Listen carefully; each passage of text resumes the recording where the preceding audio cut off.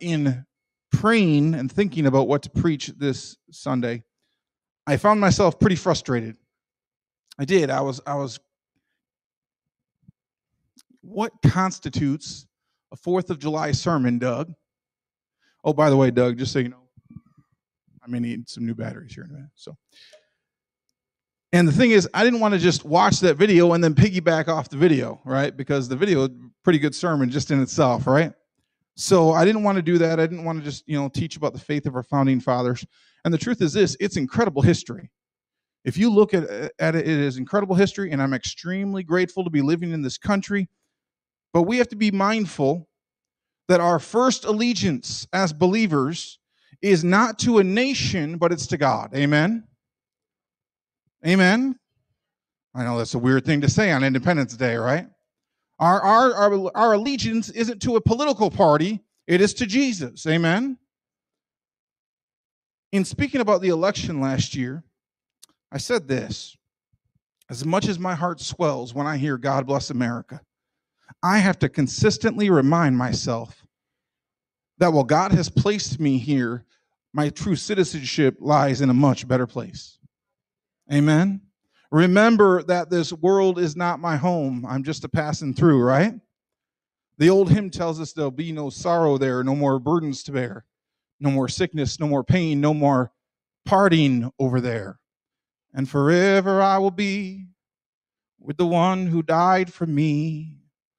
What a day, what a glorious day that will be. What a day that will be, amen?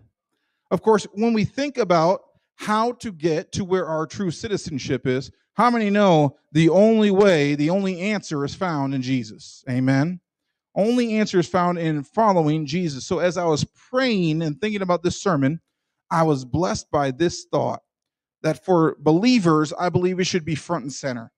What does it mean to follow Jesus? What does it mean for us to follow Christ? What is required?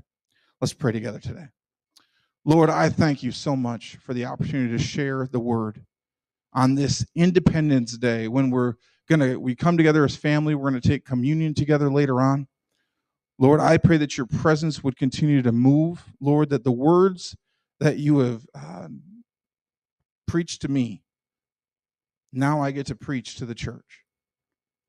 Lord, I thank you for your Spirit moving in this church, moving upon its people. Lord, I pray this message would not be one where we just hear and let it go, but it would be deep in our hearts. Lord, we thank you and praise you for it. In Jesus' name, amen. The last few months, how many know that we've been studying the early church, or what we call the ecclesia? And in doing so, we compared what they were doing then to what the church is doing now. And the truth is, I thought I had ended the series. A few weeks ago. We did a short overview of the series and really thought that it would be an end. But it turns out that there was one more sermon left to preach in the series, and the message is entitled Following Jesus. So about 5 years ago now, I preached a series entitled Profiles in Courage. Does anybody remember that? We went through a bunch of different profiles, and we talked about different prophets, and then we went into the disciples. And so one of those messages was about what it means to be a follower of Christ, or specifically about the disciples. So when we think about following Jesus, in most cases, we have no greater example than the disciples, right? In most cases, not all cases, but in most cases. Now, I'm not going to repreach that sermon because I don't think that would be the greatest thing to do, number one. And two, you can still listen to it through our Podbean podcasting application. So it's a really good sermon. You should go back and listen to it. It's fantastic. But I want to touch on some of the same points that I did there. So who were the 12 disciples of Jesus? So Bible 101. Tim, I'm going to put you on the spot here. Tim's like, don't call on me. Let's just throw out some names. Who were the 12 disciples? Who said Peter, James? Ding, ding. Next. What? John, yep. Thomas? Judas, yep. Luke? No. Luke was not. What's that? Matthew, yes. Bartholomew, yes. Andrew was one that someone missed. There's James the Lesser or the Younger, and then Jude or Thaddeus, and then Matthew, Philip, and Simon the Zealot, and then Judas, who was replaced by Matthias. These were the disciples, right? Most of them were fishermen by trade. Some were brothers or cousins. Irene, it's okay. It's okay. Listen, this is who the disciples were. We had the disciples. They were this ragtag group of men that Jesus chose to teach and train, knowing that he'd be gone soon, right? They traveled with the master. They traveled with the king. They watched everything Jesus was going through, likely unaware that the cost would be on them someday. We know that leading towards the death of Jesus, Peter would deny him, Judas would betray him. But according to Mark chapter 14, all the disciples would eventually desert him. The journey had been great, but now they were facing death, and the pressure was too much. Jesus was done praying in the garden right before Judas shows up with the soldiers. And this is what happens in Mark 14, verse 45 through 50. It says this, "And when he," that's Judas, "came, he went up to him, Jesus, at once and said, 'Rabbi,' and he kissed him. And they laid hands on him," that's the soldiers, "and they seized Jesus. But one of those who stood by drew his sword and struck the servant of the high priest and cut off his ear. And Jesus said to them, 'Have you come out against a robber with swords and clubs to capture me? Day after day I was with you in the temple teaching, and you did not seize me. But let the scriptures be fulfilled.' And they all left him and fled." That's the disciples. They all fled. They all took off. It was too much pressure. Say pressure. How many know that in our Christian lives, sometimes we are under pressure, right? For most, it was only the resurrection that brought them back. After all, what use is it to follow a dead man? What use is it to follow a dead man? Some had the revelation that Jesus was in fact God before the cross, but it wasn't until after the cross that all their doubt was removed. Amen? When the resurrected king sat with them, he ate with them, he let them see his scars, they saw him ascend into heavens. Their faith was not just strong, it was solidified. I don't want just strong faith, I want solid faith. Amen? We in the Christian body don't just need some strong faith, we need solid faith. The courage they had before the resurrection was dwarfed by the courage they showed after the resurrection. And now this resurrected king is the one who drives their journeys. In your life, in your Christian walk, are you being driven by the master? Where you go, what you do, who you speak to, who you minister to, are you being driven by the king? Most of the journeys are going to lead to their death. Of the 12 disciples, only John the Revelator for sure escapes being killed for his faith. But it wasn't for a lack of people trying. Some were stoned, some were stabbed. Others sawn apart or filleted alive. Andrew was crucified on an X-shaped cross, and Peter was crucified upside down because he said, "I cannot do what my master did." How many know that you don't surrender your life for a dead man? We don't surrender our lives for a dead man. These followers of Jesus preached of his resurrection, and their conviction was so great, most would die for it.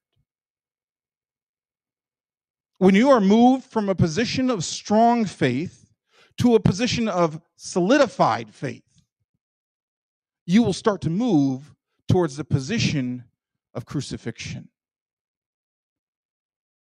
In our Christian walk, when you are moved from, well, I'm just a believer, hallelujah, praise the Lord, I'm a strong believer. But when there's pressure comes against you, you back off. That happens a lot, right? Pressure comes, culture, friends, family, influence, and we back off of our faith because we don't want to offend anybody. Now, when your faith goes from strong to solid, now it doesn't matter what your friends and family say, right? Now it doesn't matter what culture says. Now I'm moving into a position of crucifixion. I'm moving into a position where I am ready to die for my faith. To follow Jesus doesn't mean just to follow God. To follow Jesus doesn't mean just to follow God who put himself on a cross. It also means picking up your own cross. Matthew 16, 24 through 26 says, "Then Jesus told his disciples, 'If anyone would come after me, let him deny himself and take up his cross and follow me.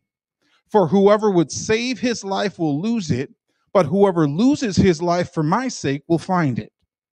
For what will it profit a man if he gains the whole world and forfeits his soul?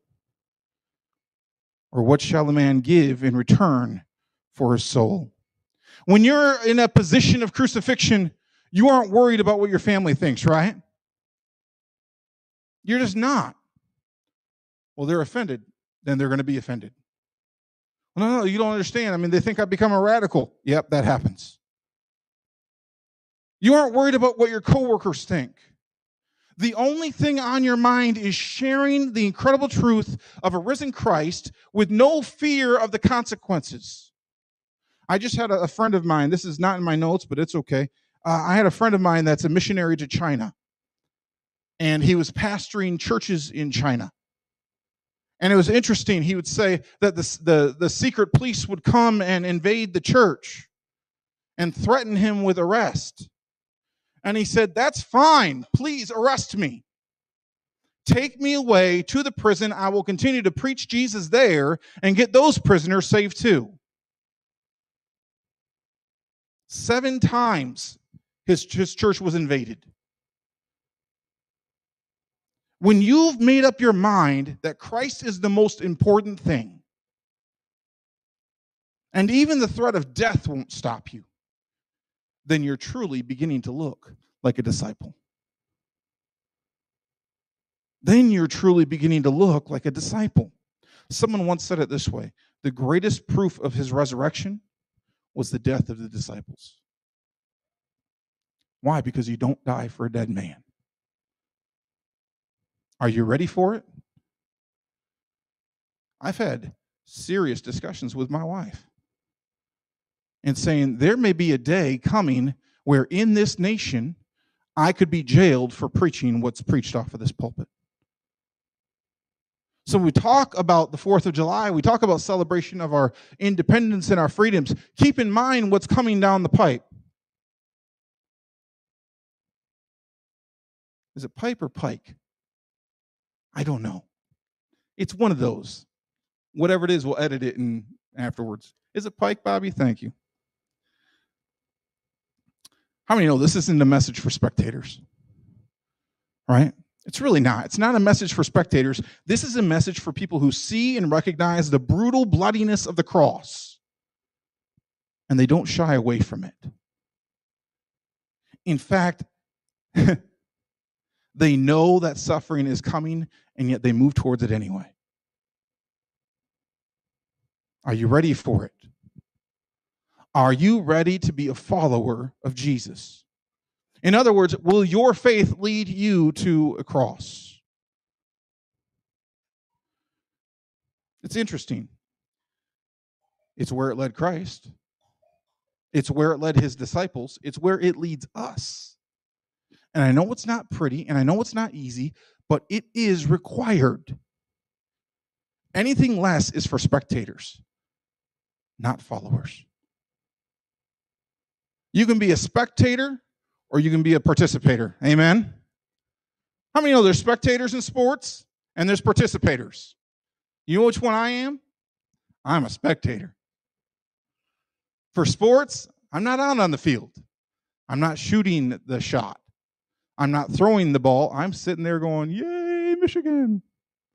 Please don't lose again. Because there's a difference between spectators and participators. How many know within the Christian church, there are many spectators of Jesus and few participators? There are many just in the audience and enjoying the show without having to do any of the real work. Jesus revealed that in following him, truly following him, wasn't just on the surface. Truly following Jesus is not just on the surface. You can't just be enthralled by miracles and healings or excited about the teachings that only encourage and make us feel good. How many know we got to dig deeper? We want to dig deeper in our faith. You got to understand that it's not just about the outside, but it's about the deepness of the spiritual. This last week, I had an opportunity to connect with a friend of mine from college. This is the missionary that I was telling you about. We spent some time together reminiscing about those days in college and what they meant to us. And when he saw me again, he gave me a big hug, and he said to a friend that was next to him, he said this, it was kind of funny. He said, it was surprising to see me in ministry. He said, in fact, he was probably most surprised by seeing me in ministry.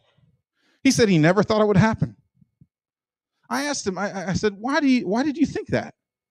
And his answer was kind of funny to me. He said this, man, you were always challenging the professors and the teachers and the leaders. You were always asking questions to poke holes in what they were teaching. Every time we had a class, you were asking questions. It seemed like you just didn't believe what was being taught. Now, the truth is that he was absolutely right. I was always asking questions. Always asking questions. I always had my hand up. But he was wrong in his judgment. The Bible says in John 7:24, judge not, but with righteous judgment, right? Another translation puts it this way. I like this. New Living Translation says, look beneath the surface so you can judge correctly. The truth is that in college, I always had my hand up. In fact, I got tired every once in a while and kind of went it down like this, but I always had my hand up. One professor got to calling me the question man because most days I would ask questions in class, then meet him at his office for more questions. I suppose in doing that, many of the teachers became annoyed, and some of the students questioned whether or not I was really on their team. What I told them about my life in that time really kind of took them back. It was kind of interesting. We were talking. I said, well, you understand what I was going through at that time. You see, I grew up in a charismatic Pentecostal church. It was pretty nuts. I grew up in the Pentecostal charismatic church in the 80s and 90s. They're rolling around on the floor. We didn't have chandeliers, but we would have swung from them if we had them. A lot of different types of revivals that were happening around the nation that were kind of way out there. And I saw the truth is this, I saw some awesome moves of God, but I also saw a lot of manipulation and fakery. And much of what I saw growing up is what I would call on the surface type Christianity.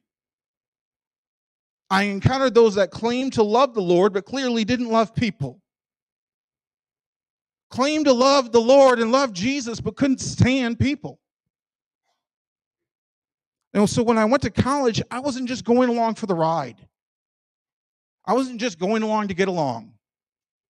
I wanted something deeper. I wanted something real and genuine. I wanted the truth of Christ and Christianity to be real and grounded and balanced and genuine in my life. So when I was asking questions, I was searching for something beyond the surface teaching. I really was searching for that which would sustain me. I told him that the majority of my time outside the dorms was spent on the baseball field. That might surprise some of you. I was not a baseball player, but at night I would go out on the field. I would look at the stars, and I would pray, and I would have just honest conversations with God about everything, but about the deep things. I didn't tell anybody. I didn't advertise it. I didn't go back in the dorm and be like, well, I was out in the baseball field praying, There were some people that did that. Don't get me wrong. We had a guy in the dorms who he would roll around in the cornfields. Just literally rolling around in the cornfields. Come back, dirt all over him. Say, what were you doing? Just praying, man. Oh, praise the Lord. I can do that and stay clean, but okay. Do what you got to do. We had another guy in the dorms that he walked around all the time speaking in tongues. All the time. He never shut up. Everywhere he went, he was speaking in tongues. We sat there one day, we're playing chess. He starts speaking in tongues. I said, what are you doing? He said, oh, I'm just praying. I said, unless the Holy Spirit's giving you moves, you need to stop it. 2 a.m, yelling. How many know there's spectators and there's participators? There's those who are on the surface and those who are deep.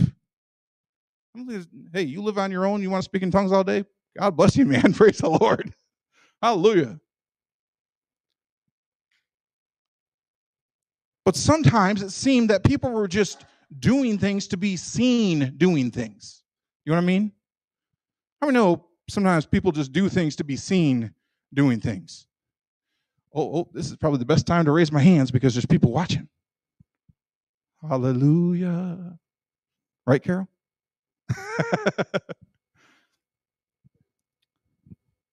I was searching for the deepness of God. Why? Because I knew that for what God has called me to, I can't just be a spectator. And I would say, for what God has called you to, you cannot afford to just be a spectator. We are called to be participators. I couldn't just sit on the sidelines, right? Listen, Christ is our example, amen? And so he is who we follow. This morning, I don't have a long message, but I do pray that it's one with impact. In other words, what is your faith leading you to? Is it leading you towards spectating? Or is it leading you towards participating? Does your faith lead you to the cross? Not just the cross of Christ, but towards your own cross. The Bible says, in this world you will have troubles. In this world you will have suffering. But fear not. Jesus said, I have overcome the world. Amen. Amen. Stand with me this morning.